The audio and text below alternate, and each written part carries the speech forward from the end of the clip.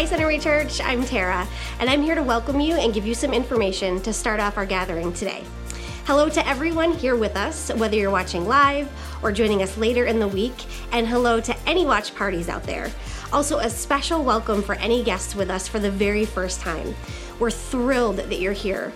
Over the next couple of minutes, I'll share some information that will help you navigate and enjoy your first visit with us. We're in a unique season of being mostly online with some in-person gatherings here and there. So we hope to meet you face-to-face very soon. But for today, as you visit online, we trust that you still feel at home here. You can learn more about us on our website if you have any more questions.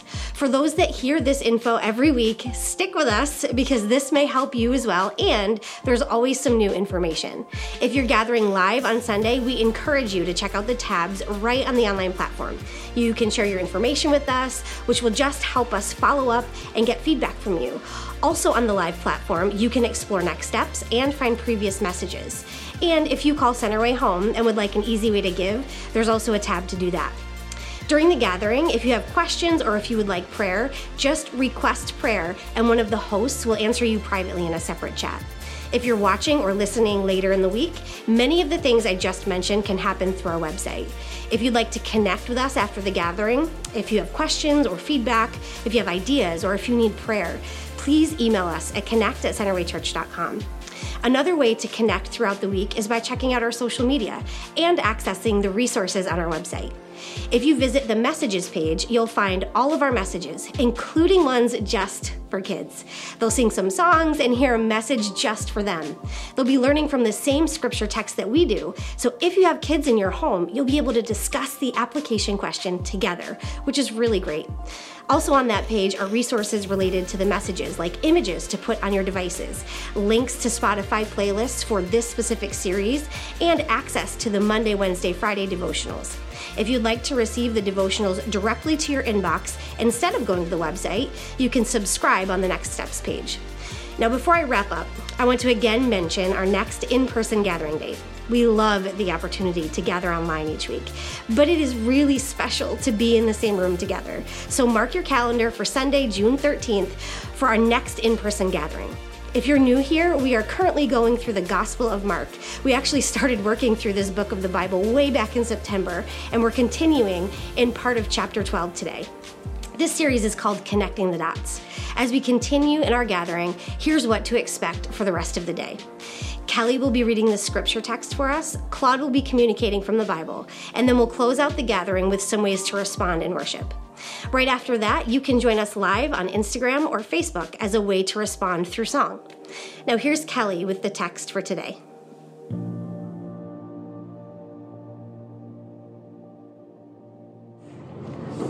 Good morning, Centerway. My name is Kelly McFarland, and I will be doing the scripture reading for today, Mark 12:13 through 27. And they sent him to some of the Pharisees and some of the Herodians to trap him in his talk. And they came out and said to him, "Teacher, we know that you are true and do not care about anyone's opinion, for you are not swayed by appearances, but truly teach the way of God. Is it lawful to pay taxes to Caesar or not? Should we pay them or should we not?" But knowing their hypocrisy, he said to them, "Why put me to the test? Bring me a denarius and let me look at it." And they brought one. And he said to them, "Whose likeness and inscription is this?" They said to him, "Caesar's." Jesus said to them, "Render to Caesar the things that are Caesar's, and to God the things that are God's." And they marveled at him. And Sadducees came to him, who say that there is no resurrection. And they asked him a question, saying, "Teacher, Moses wrote for us that if a man's brother dies and leaves a wife, but leaves no child, the man must take the widow and raise up offspring for his brother. There were 7 brothers. The first took a wife, and when he died, they left no offspring. And the second took her and died, leaving no offspring, and the third likewise. And the 7 left no offspring. Last of all, the woman also died. In the resurrection, when they rise again, whose wife will she be? For the 7 had her as wife." Jesus said to them, "Is this not the reason you are wrong, because you know neither the scriptures nor the power of God? For when they rise from the dead, they neither marry nor are given in marriage, but are like the angels in heaven.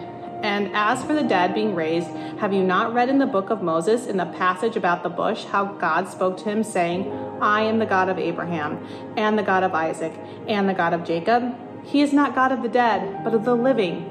You are quite wrong.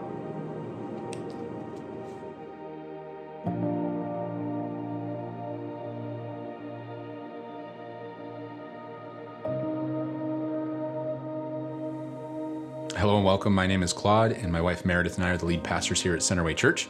Really excited you have the opportunity to be with us as we continue in our Connecting the Dots series.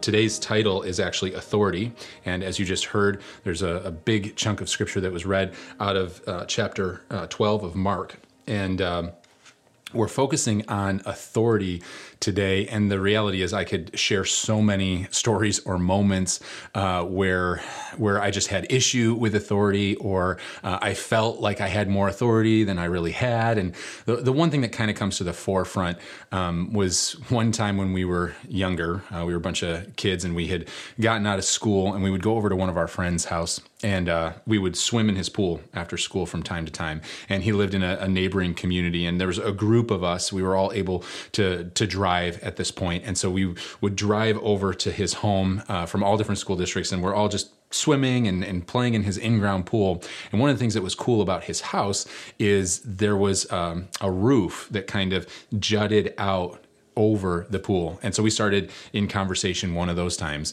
and just asked, hey, have you ever jumped off the roof? He's like, oh yeah. He's like, absolutely. He's like, without my parents here, we can totally jump off the roof. And so what a brilliant idea, right? So we all start into the house, and his older sister is there, and she's kind of realizing what's happening. She's like, you can't jump off the roof into the pool. Somebody's going to get hurt. And he's like, yes, I can. Yes, I can. And so she's outside as we all trace past her, and she's yelling up. She's like, I'm going to call mom and dad. Do not jump off the roof. And so here we are again, old enough to drive. And here is this moment of complete immaturity, like the trump card that every child on the face of the earth has used at some point. He just looks down at his older sister and goes, you are not the boss of me.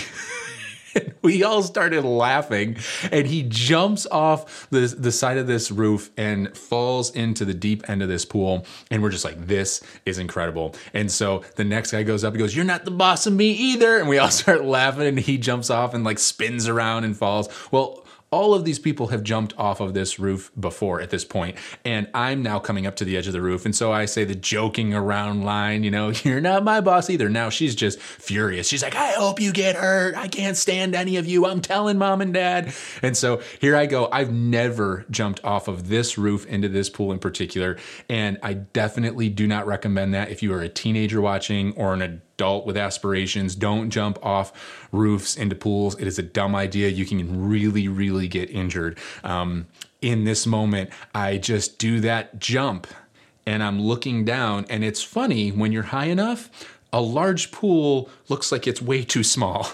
And you start looking like, wait, am I going to land in that? And as I'm getting closer, I'm like, I'm pretty close to the sidewalk. And then I started thinking, did I jump far enough out from the house? And I'm literally, all these things are just rushing through your mind as kind of time slows down. I'm getting closer and closer and closer. And I feel my shorts snag right on the edge of the pool. And thank God I was just far enough to where it didn't actually catch. It just ripped the very edge of my shorts, and I slid right down the side of the pool. And it was deep enough that I went right down the edge.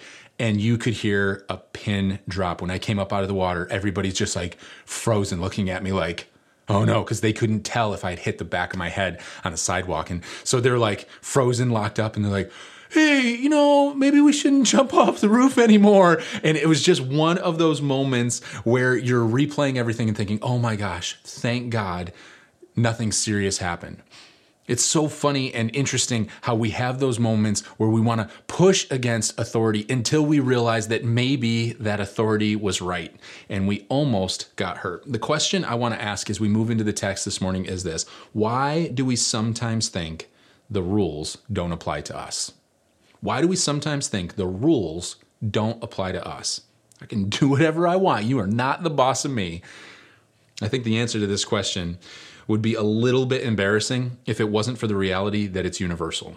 We all sometimes think the rules don't apply to us because in those moments, we think we're in charge. I mean, we don't think that we're in charge in the sense that we make the rules. We think that we're in charge in the sense that we have the authority to decide what's best for us. I'm in charge. You're not the boss of me. Or at the very least, we should be in charge. We should have the right to make decisions for ourselves.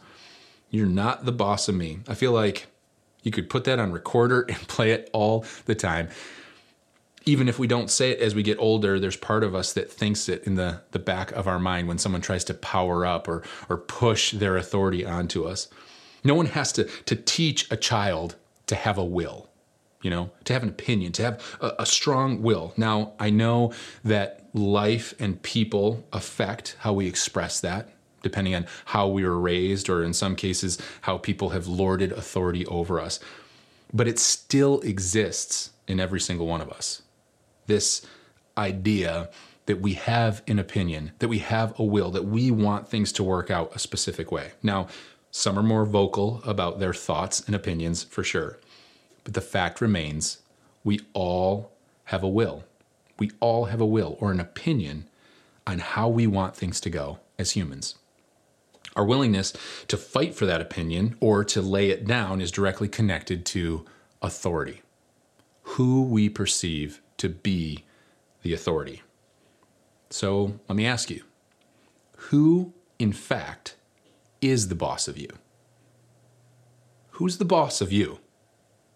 If we kind of switch that question, that statement a little bit, you're not the boss of me. Who is the boss of you? Now, you might say, well, no one's the boss of me. Well, that just means that you view yourself as your own boss. If you're really spiritual this morning, you might say, I'll tell you who's the boss of me. It's God. God's the boss of me. And that's a great answer. But you feel the tension when it seems like maybe God might be getting this wrong. If you've been a part of Christendom for any amount of time, you know what it's like to declare God the boss of your life or the leader of your life, and yet feel tension when it seems like things aren't playing out the way they should. Why do you feel that tension? Because there's this resident boss of yourself raging against this declaration that God is the boss of you. Now, if you're being lighthearted today as you listen to this, you might say something like, it'd be nice to say that God's the boss of me. But the reality is, if you're married, you might say, it's my spouse. They're the boss of me. And, that's a nice thought. But all it really means, if you really mean it, like, I know that there's some of you that are like, no, seriously, they're listening. They're watching. They're the boss of me. The fact is, if you make that statement, even kidding or somewhat serious, all that it really means is that somewhere along the line, at some point, you've stopped vocalizing your opinion. It just means you've acquiesced. It doesn't mean that in your heart of hearts, they're actually the boss of you. It just means you've surrendered the battle in some ways. So all right answers aside and all joking aside, as humans, we all function and live as the bosses of our own lives. Whether we say it or not, in our heart and mind, we have a will, we have an opinion. If you are a committed Christ follower, you know this reality all too well. And it's because the nature of living a gospel-centered life is daily dethroning yourself from the center of your life.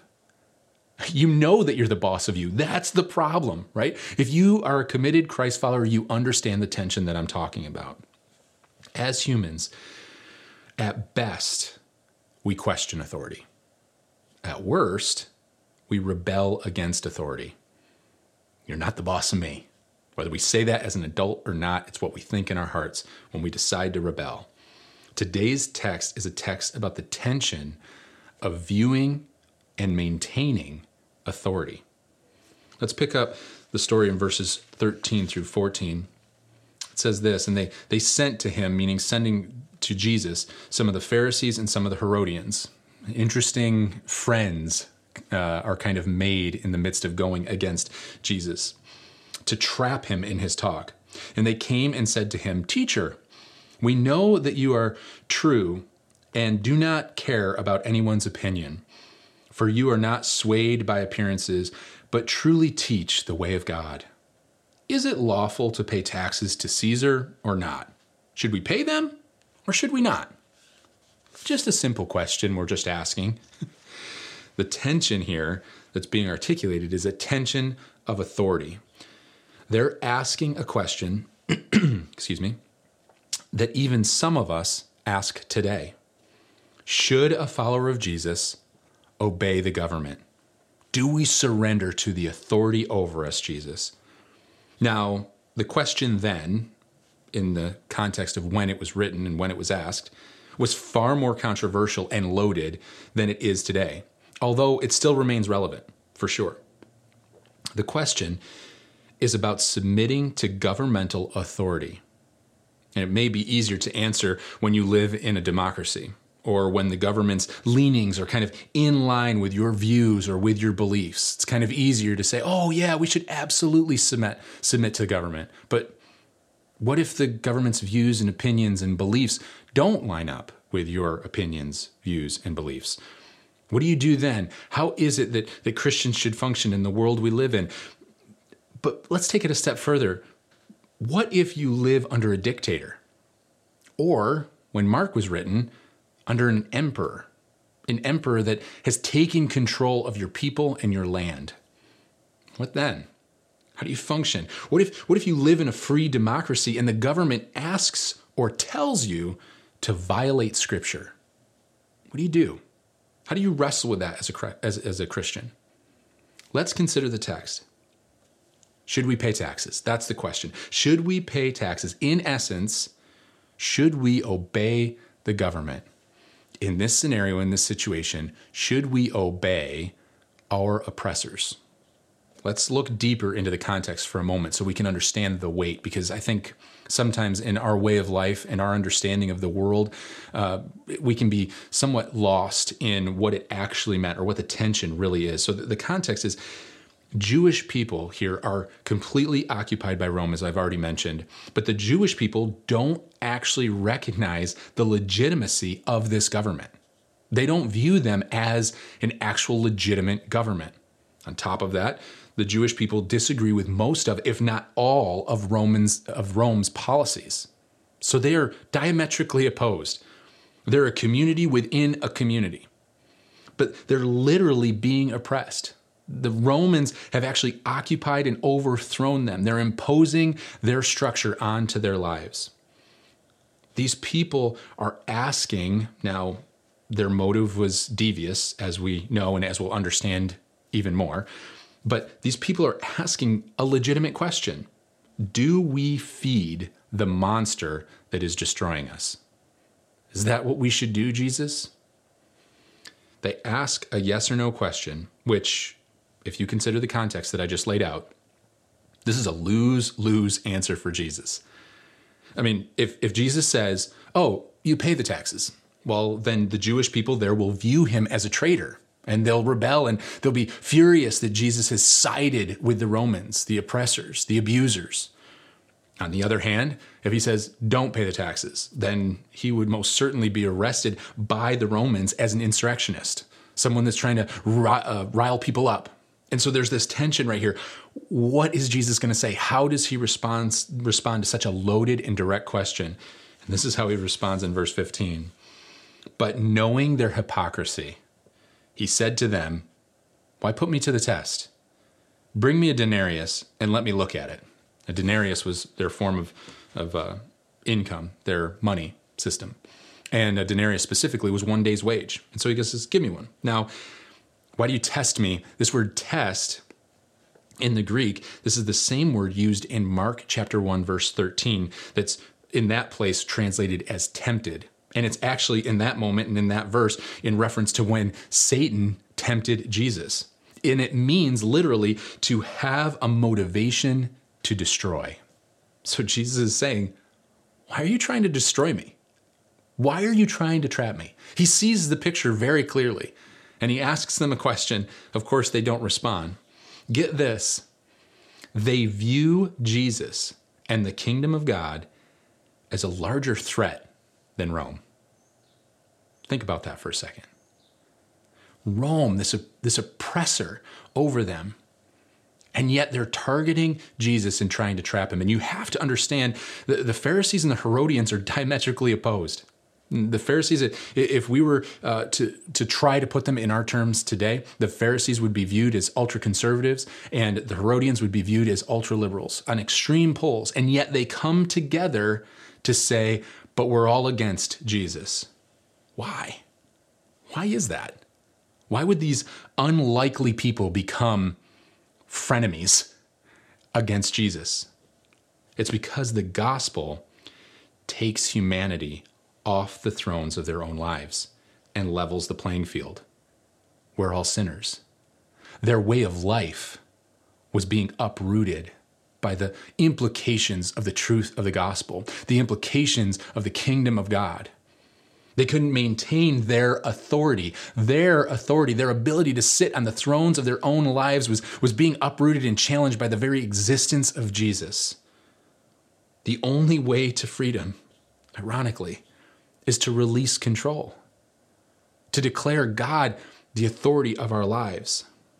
But they're just not connecting the dots.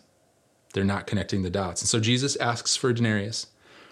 What's interesting and what you may not know about a denarius is that on one side is the bust, the face and chest of Tiberius Caesar with this inscription. When it's translated, it says, Tiberius Caesar Augustus, son of the divine Augustus. Wow, divine. Declaring Tiberius a godlike figure. Very typical in a Roman Empire.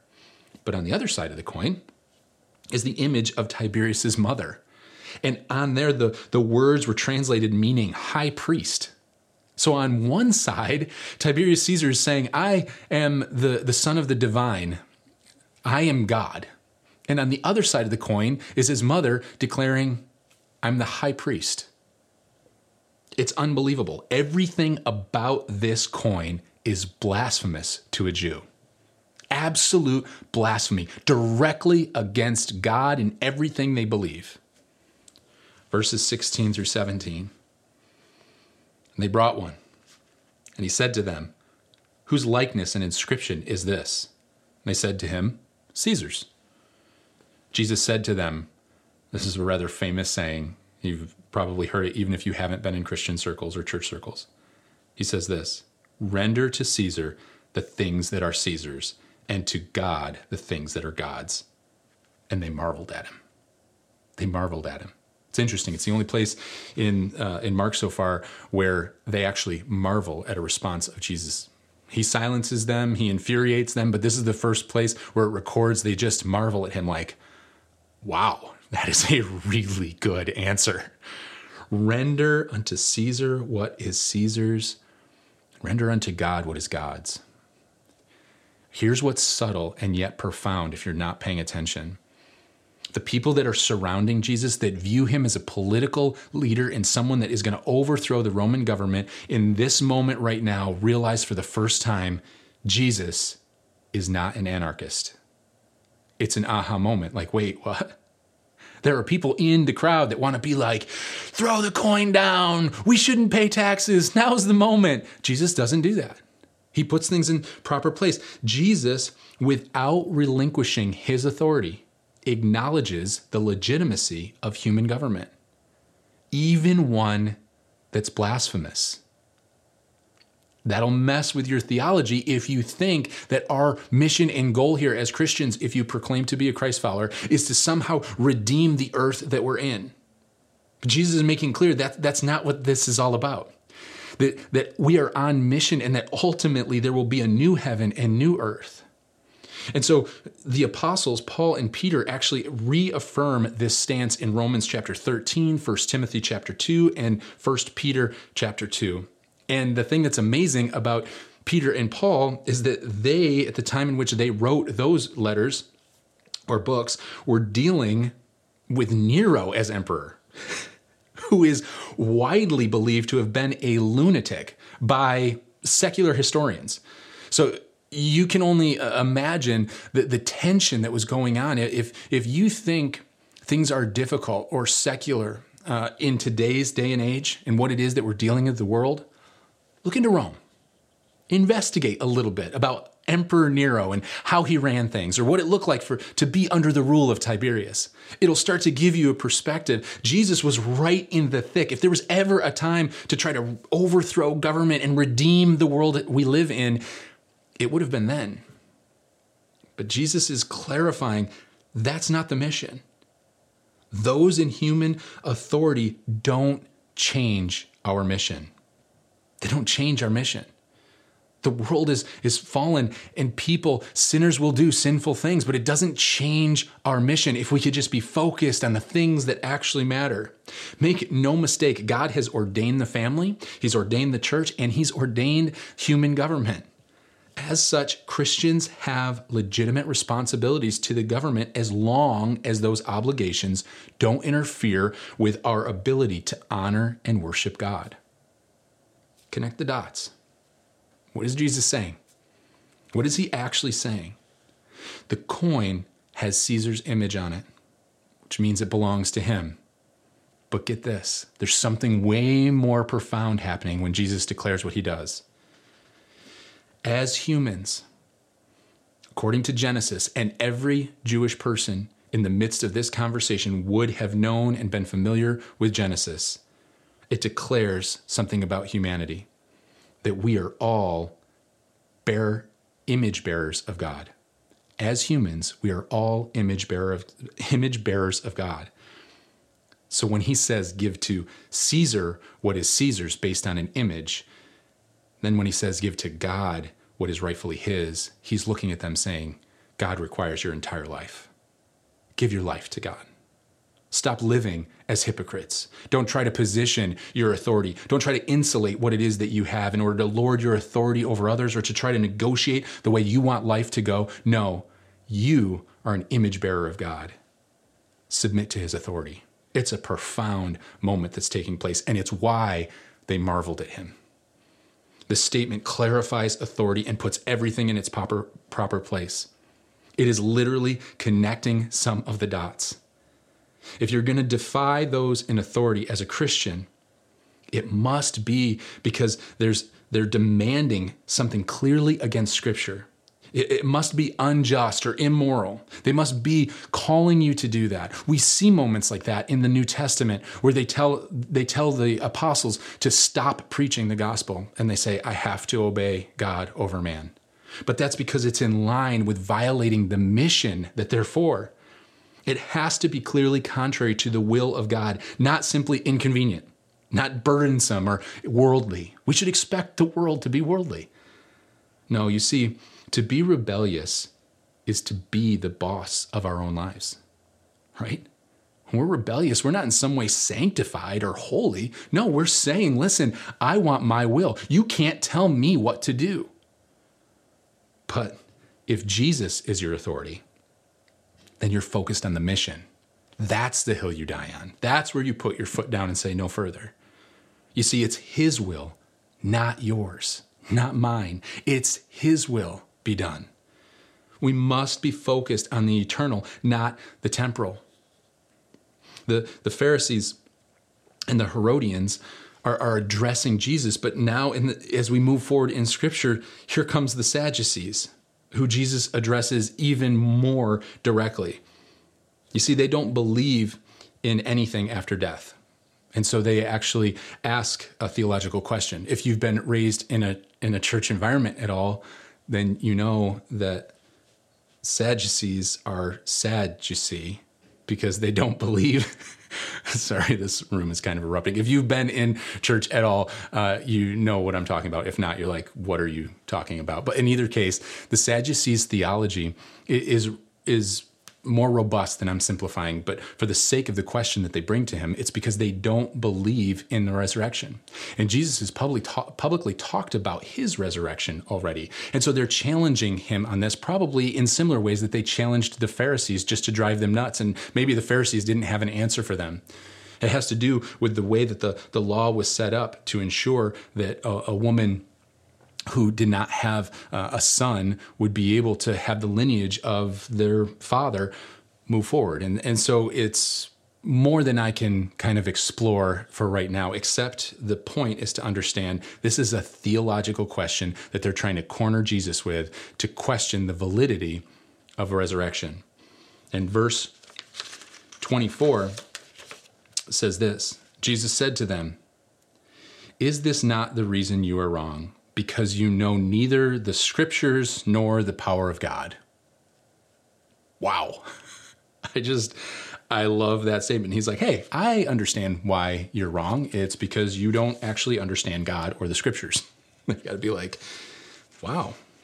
The reason he is so direct with them is because they're manipulating Scripture to justify their actions. Jesus powers up against the religious, against those that proclaim to be God followers. Why? Because they're misrepresenting God. They're religious leaders that are so caught up in their religious and political views and desire for freedom in the midst of those views that they want to maintain their positions of authority. They want their comfort, and they aren't connecting the dots. And so Jesus is very direct with them. You don't understand what's happening. You don't understand the Scriptures you proclaim to know so well. It goes on in verses 26 through 27.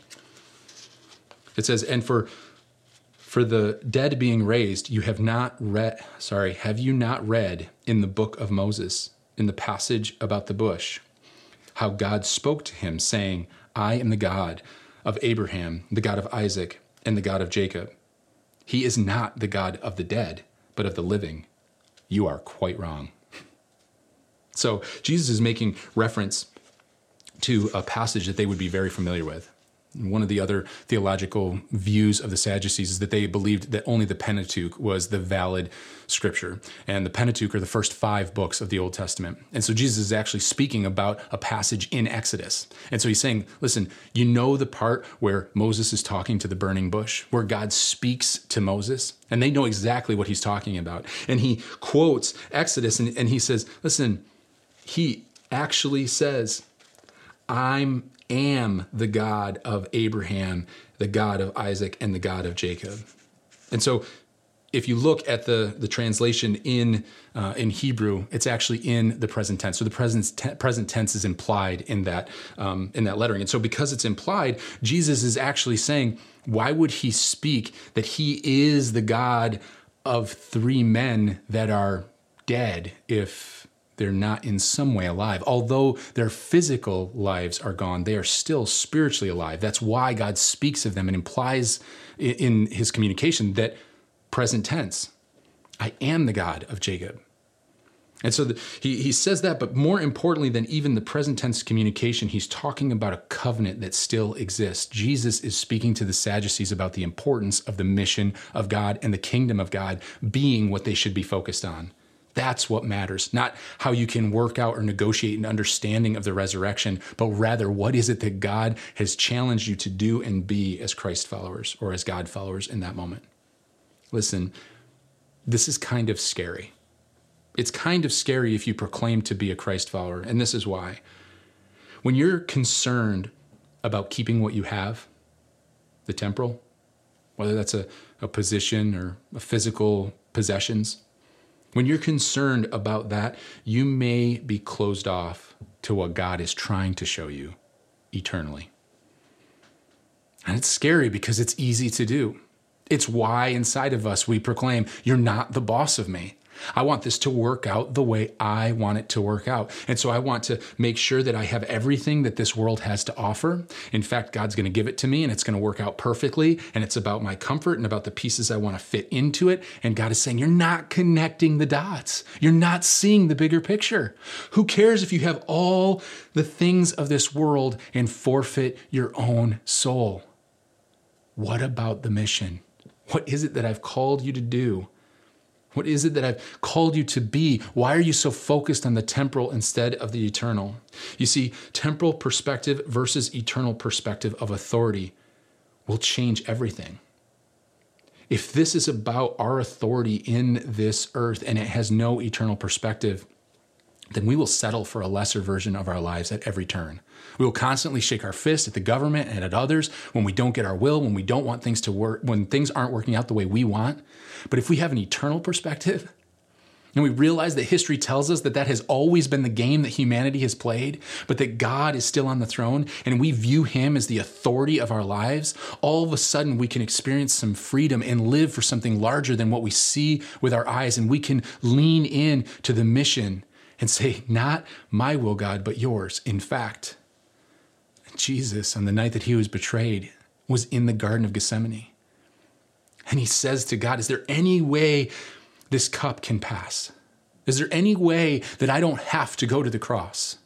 And his humanity in that moment And then he says immediately, God, your will, not mine. And he models for us perfectly the tension that we're talking about here, this authority to say, listen, at the end of the day, it's not even about my own life or health. This is about your will be done. God, this is your mission, and I'm a part of something larger. So I yield to your authority, and I ask your will to be done in every area of my life. You see the big picture. I don't. I live in maybe 100, 120 years, but God, you have all of eternity. You hold the earth in your hands. Your will, not my will. That's what Jesus says. We can experience freedom from the sin and from the declaration that we have to be the authority of our own lives because Jesus said, your will, not mine, and went to a cross and died the death that you and I deserved so that we could experience the freedom by simply calling upon his name and say, Lord, would you come and be the leader of my life? I will remove myself from the authority position of my life and ask you to be the leader of my life. And I will do it daily because daily I rage against that machine and just want to say, my will, my will, my will, what I want. But the gospel tells us, no, this is not about positional authority. It's not about what I want. It's about something greater, something bigger, something eternal. An eternal perspective allows us to be able to lay down the temporal. Say, okay, you've got it. All that I have, I'm simply a steward of.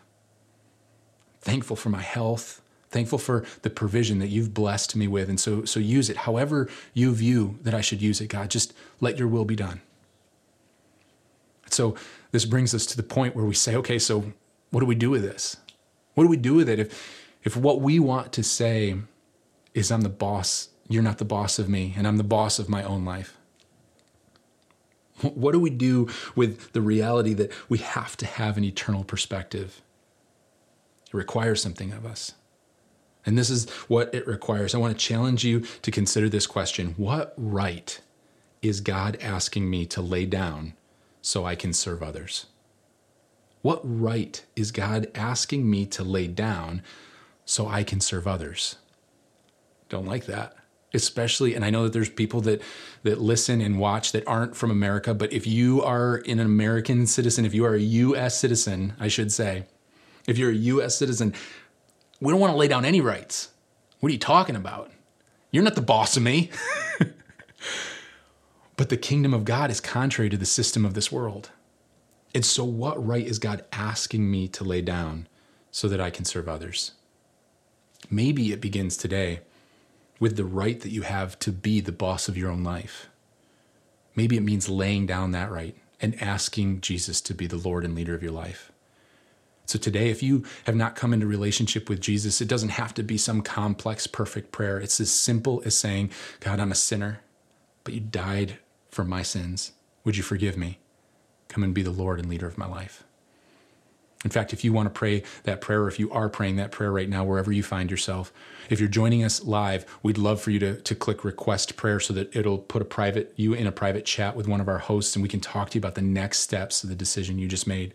If you're watching or listening to this later, you can reach out to us through our website or via email, and we can talk to you about those next steps. We'd love to have the conversation as you navigate what it looks like to put God the center of your life and on the throne room that he deserves.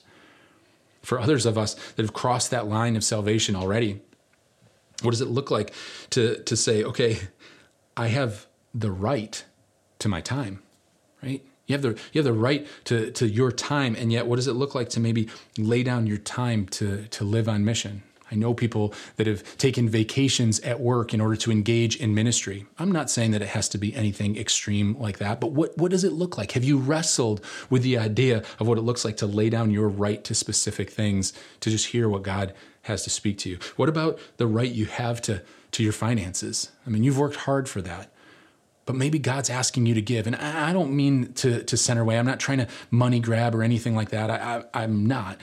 I'm talking about living on mission to another organization, to another proven, valid, gospel-centered organization, to just say, you know what? I have a right to keep these. I have a right to save this. But what does it look like for me to live open-handed as a steward? What does it look like for me to lay down the right to things so that I can serve others adequately? There's several implications, and I want to challenge you to wrestle with it because it makes us uncomfortable. It went right against the Herodians, the Pharisees, and the Sadducees. And I want to submit to you that it goes right against the way we live our lives as humans as well. So let's consider what the text requires of us today. Let me pray for you as we close. Heavenly Father, we come before you just admitting our propensity to declare ourselves the boss of our own lives. Father, I pray that you would help us realize what it looks like to live on mission, that we would see the life of Christ, the truth of the gospel, and the implications in our lives, that we would simply open our hearts and minds, just ask you to reveal to us what it is that you're calling us to lay down so that we can serve others, so we can be a part of the redemptive story of others that you've put in our sphere of influence. We declare ourselves available, and we declare your will be done. In your name we pray. Amen. Amen. Excited to be with you again next week as we continue in our series, Connecting the Dots. Wow, that was an incredible message with a lot to process throughout the week. Don't let this be the last time you consider the text or the application. Take time this week to apply it to your life. We have the opportunity to, like Jesus, empty ourselves, put aside our rights, and serve others. What an incredible way to offer worship to God this week. We always say there are many ways to worship, and it's so true. One of the ways that we get to worship together is through singing. And if you're gathered live, we're about to do just that. If you are not with us live, you can find the songs we're about to sing on Spotify. Just search Centerway Church and look for our Connecting the Dots playlist. You can also look for the video that will be posted on our Facebook page. For those gathered live on the online platform, we'll see you on Facebook or Instagram in just a few minutes.